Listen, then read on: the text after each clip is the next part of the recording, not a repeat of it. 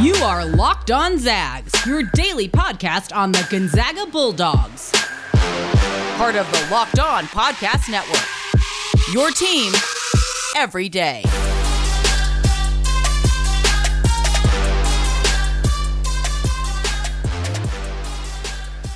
Welcome to another edition of Locked On Zags, part of the Locked On Podcast Network. I'm your host, as always, Stephen Carr. Arizona has Tommy Lloyd as their head coach now. UCLA and Gonzaga aren't going to play this year anymore, but they are still going to play Washington.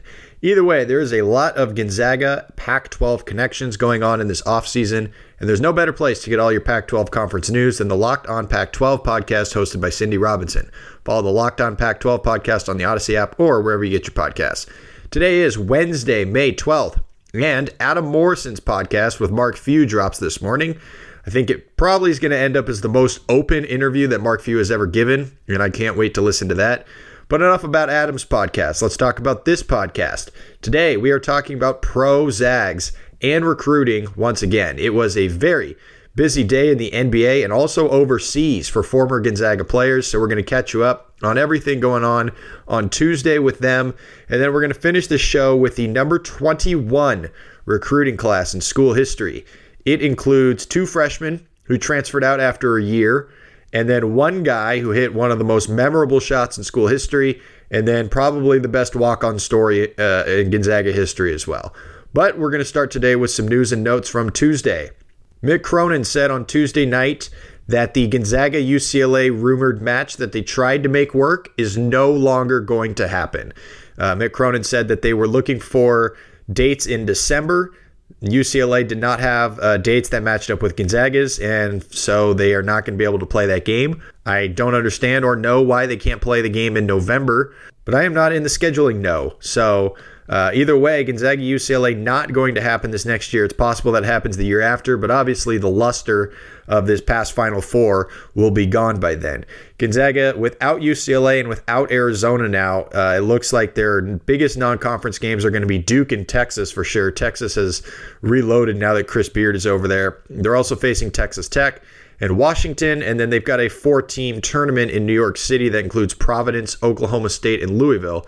So they're still going to have some decent games. They're probably going to try to pick up one more marquee game, but Gonzaga UCLA was going to be about as marquee as it gets, considering they're both going to be in the top 5, potentially even the top 3 to start the season, and that would have been an exciting first 2-month kind of game. Some very sad news out of high school is that Caden Perry is officially done for the year with his back injury. He suffered a back injury about a week and a half ago in a game. He did not come back. He had to be helped off the floor. He did not come back in the second half of that game.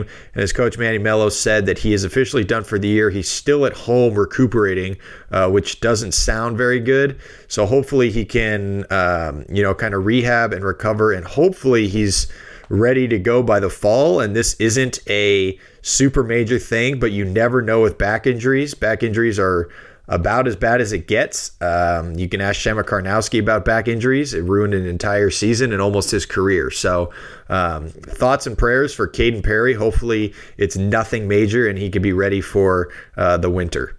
Gonzaga baseball, like I mentioned yesterday, is going to return this weekend. They're playing 3 games at Portland. But on Tuesday, Oregon's manager said that they are trying to reschedule some games that they lost with Gonzaga. They were supposed to come to Spokane earlier in May, and then Gonzaga was supposed to play 2 games in Eugene, actually Tuesday and Wednesday of this week. So those games obviously got canceled. So there's 3 games that Gonzaga was supposed to play Oregon baseball this year, and all of those have been postponed. Hopefully they can pick up 1 or 2 of those. Like I said, Gonzaga is supposed to play at Portland this weekend, so it would make sense that they can just kind of travel over to Eugene and play a game or 2, maybe Monday, Tuesday, or Wednesday of next week before Gonzaga comes home and plays San Francisco. So we'll keep an eye on that. Oregon is a top 10 team. I believe they're ranked 9th in one of the polls that came out on Monday. So a huge game if that game were to happen. 2 top 25 teams. Gonzaga is still ranked in the top 25 in a couple polls despite not playing the last 2 weeks. And we'll have more on Gonzaga's series coming up with Portland on Friday's episode. Speaking of Portland, let's talk about Portland basketball. They picked up a transfer named Moses Wood off the transfer portal. He has played for two different schools. He started his career at Tulane and averaged 4.5 points as a freshman at Tulane. And then he transferred to UNLV. He redshirted a year in the 1920 season. And then he averaged 22 minutes this past season for the Running Rebels. He averaged 6 points and 4 rebounds. He's a stretch big. He's about 6'8".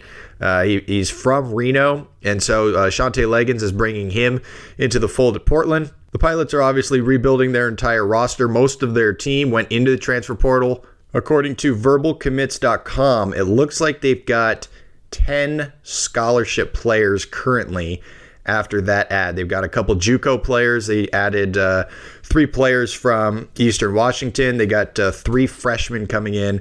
So just a kind of a hodgepodge of players. It'll be interesting to see how Shante Legans puts them all together on the court when November rolls around. And then one last thing from the transfer portal is that BYU is in the market for another guard. They've struck out on several, and now they are in the top 5 schools for Tejon Lucas.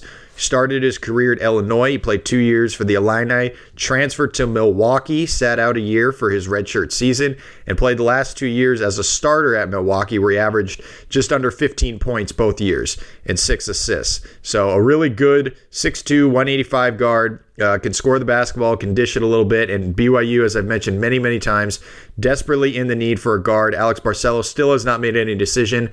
They've struck out on every transfer portal guard they have gotten, so now they are in on Tejon Lucas, and we'll see what decision he makes. Okay, coming up, we recap a very busy day of basketball for NBA Zags, and also for 2 overseas Gonzaga players who had big-time playoff games, plus an update on Silas Melson, who I forgot to mention yesterday. All of that coming up in just a second. But first, of course, I have to tell you about Built Bar, the best tasting protein bar on the market. Built Bar is the amazing low-calorie, low-sugar, high-protein, high-fiber, amazing tasting protein bar with 100% chocolate in all bars. I mentioned that I got a mixed box recently in the peanut butter brownie. Absolutely delicious. Highly recommend. If you don't want peanut butter brownie, listen to some of the other amazing flavors that they have out right now. Salted caramel, coconut almond, many, many others. And if you aren't sure what you want, you could do what I did and get a mixed box with multiple flavors. All of them are soft, easy to chew, and absolutely delicious. Not only do they taste great, but they're healthy too. They are great for the health-conscious guy and also for anyone looking to lose or maintain weight while indulging in a delicious treat. Most bars have 17 grams of protein and just 130 calories, 4 grams of sugar, 4 grams of net carbs. So go to BuiltBar.com, use the promo code LOCK15, and you'll get 15% off your next order. That's LOCK15, and you'll get 15% off your next order at BuiltBar.com. Okay, it was a very busy Tuesday for former Gonzaga players playing professionally. Let's start in the NBA, and let's start with Domantas Sabonis. He came into Tuesday night averaging 26 points, 15.3 rebounds, and 10.5 assists over his last 6 games. Per StatHead SpanFinder, which is the basketball reference page, only Oscar Robertson, Wilt Chamberlain, and Russell Westbrook have had 6-game spans averaging 25, 15, and 10 in the history of the NBA. So you can add Domantas Sabonis to that list. And then he followed up all of that on Tuesday night with another triple-double, the 9th of his career. He had 16 points, 13 rebounds, 15 assists, and just 2 turnovers. He shot 7 for 9 from the floor, 2 of 2 of deep. He was plus 16 in the plus-minus category, and the Pacers beat the 76ers, who's one of the best teams in the East. They did not have Joel Embiid, but it's still a really nice win for Indiana. The Pacers have now officially clinched a spot in the play-in tournament, and with the Hornets losing 2 games in a row, they are actually tied with Charlotte at 33 and 36 for that number 8 seed. And I've said many times, there's a big difference between having the number 8 seed and the number 9 seed. So they are tied with Charlotte at the number 8 spot, and the Wizards at the current 10 spot are 1 game behind them. So still a lot to be determined on who faces who in that play-in series in the Eastern Conference. If we moved over to the Western Conference with Brandon Clark, the Memphis Grizzlies absolutely smacked the Dallas Mavericks last night, 133-104. The Mavericks, also one of the better teams in the Western Conference, they held Luka Doncic in check, and Brandon Clark had a very nice game off the bench. He had 14 points, 9 rebounds, 5 offensive boards, 2 assists, 2 steals, a block, no turnovers, plus 24 while he was on the court, and he did all of it in just 19 minutes. And the nice thing is that it was a blowout, so Killian Tilly got 15 minutes of playing time. He had 3 points. He hit a three. He was 1 of 1 from deep, grabbed a rebound, a couple assists, had a block. No turnovers for him. So a nice showing from Killian Tilly. He hasn't played in a little while, so it's nice to see him get back on the court. The Grizzlies remain half a game behind the Golden State Warriors. Both of them are locked into the play-in series. The Warriors, it was assumed that the Warriors would lose at least one of two of their last two games. They played the Jazz and the Suns, the top two seeds in the Western Conference. Turns out the Warriors beat them both. So the Warriors remain in the 8th spot. The Grizzlies remain in the 9th spot. They're half a game behind the Warriors. The Warriors have 2 games remaining. Memphis has 3 games remaining. And the final game of the season is actually Memphis versus Golden State. So in all likelihood, the winner of that game probably gets the 8 seed and the loser gets the 9 seed. So it'll be interesting to watch that game on Sunday afternoon. We go overseas now. Like I mentioned yesterday, 2 playoff games for former Gonzaga Bulldogs. We'll start with Nigel Williams-Goss, who played at 7 a.m. this morning. And his team, Lokomotiv Kuban, I'm probably butchering that, but that team won 89-80. Nigel Williams-Goss had 20 points and 11 assists in game 1 of that playoff series. I believe it's a best of 3 series, so they're up 1-0. Kevin Pangos is also playing in that tournament, and their team is the number 1 team in the tournament. Kevin Pangos had 17 points and 8 assists, so 2 huge games for Nigel Williams-Goss and for Kevin Pangos, and then a decent performance from Gino Crandall, whose team, like I said, is in the Final Four of May Madness. Gino finished with 20 points, 7 assists, 4 steals, and 6 turnovers. His team, Leicester, hung on for a 1-point win. They were up 15 in the first half. I think it extended to almost 20 at one point. I think it was 11 at halftime, and then the team that they were playing fought back, made it a 1-point game at the end. And because it is the British Basketball League, and this is all Britain knows, they played 2 legs in this tournament, and the winner on aggregate in those 2 legs advances to the May Madness Championship. So right now, after 1 leg, Leicester is up by a point. They will play on Thursday in leg 2 of their series, and I'll update you on Friday on how that goes. And then I told you I'd update you on Silas Melson because I forgot to mention him yesterday. His season is just wrapping up in Belgium. The regular season is. He finished 2nd in the league in scoring with 17.5 points a game. He played 21 games. He averaged 30 minutes, averaged 17.5 points, 3 rebounds, 2 assists, shot 39% from deep. And a couple nights ago over the weekend, he put up a 27-point performance, and he only missed 2 shots. He was 10 of 12 from the field, 4 of 5 from deep, 27 points, just 2 turnovers, a couple rebounds, a couple assists. So Silas Melson tearing it up over in Belgium. All right, that's going to do it for Professional Zags. I think this is just becoming a daily segment at this point because there's so many players both in the playoffs in the NBA and overseas. So I'll continue to update you on all of those guys on a daily basis here. Coming up to end this show, we are going to reveal what I believe is the 3rd worst recruiting class of the Mark Few era. So for those of you keeping track at home, that is the 21st ranked class out of 23 of the Mark Few tenure in Spokane as we count down from worst to best. And so we'll get to that in just a minute. First, a minute to talk about BetOnline. BetOnline is the fastest and easiest way to bet on all your sports action. Baseball season's in full swing. The NBA and NHL are approaching the playoffs, so it's the perfect time to get in on the fun, and you can track all the action at BetOnline. Get all the latest news, odds, and info for all your sporting needs, including Major League Baseball, the NBA, the NHL, and all your UFC and MMA action. Before the next pitch, head over to BetOnline on your laptop or mobile device. Check out all the great sporting news, sign-up bonuses, and contest information. Don't sit on the sidelines anymore. This is your chance to get into the game as teams prep for their runs to the playoffs. Head over to the website, use your mobile device to sign up today, and receive your 50% welcome bonus on your first deposit. Use BetOnline, your online sportsbook experts. Use promo code LOCKEDON.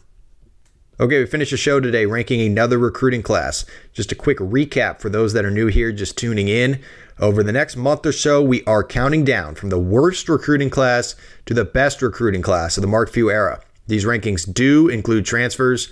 Those transfers count from the year they entered the program, and the most notable walk-ons are also included. These are my own personal rankings. Feel free to debate them all you want, but they're a combination of talent, success, and then what the overall group meant to the Gonzaga program as a whole. The plan is to go through each player, give their own impact at Gonzaga, give the class's impact at Gonzaga, and then talk about where each individual player ended up after Gonzaga. So yesterday was the class of 2013 that was saved by Kyle Wiltshire. It was a terrible freshman class saved by a transfer.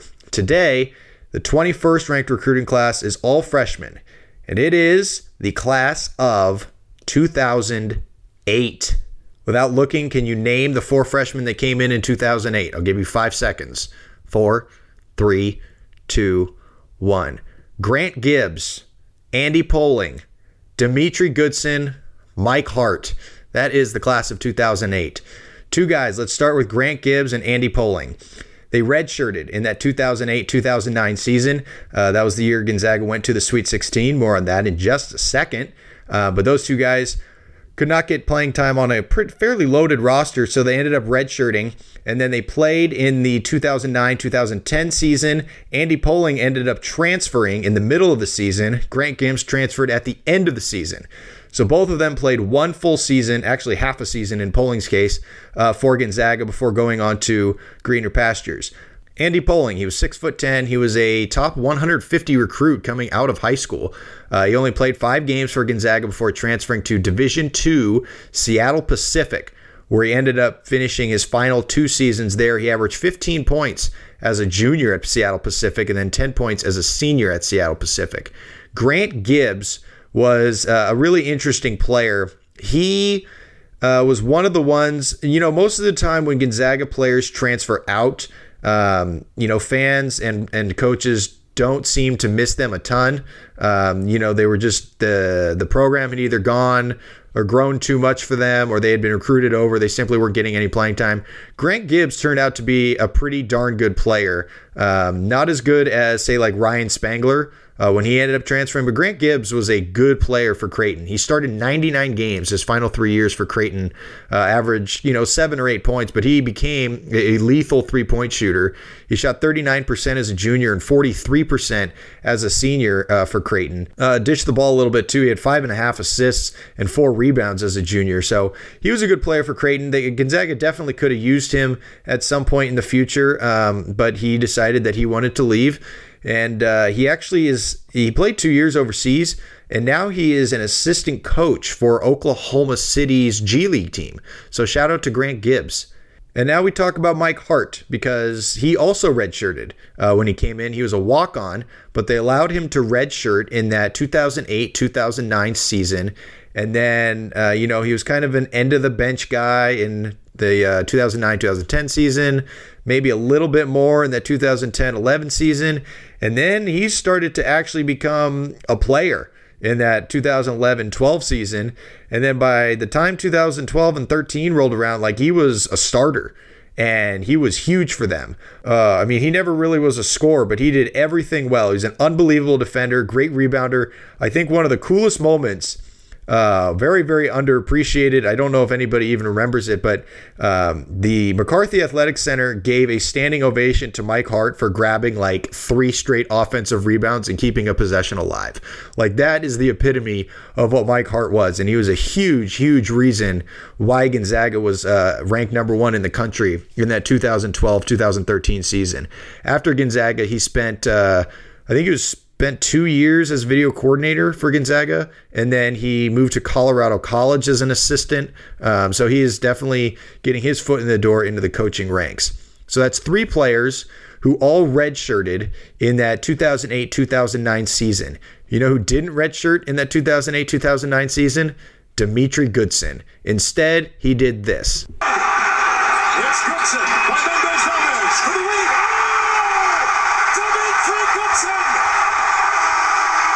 That's it. Gonzaga is going to the Sweet 16.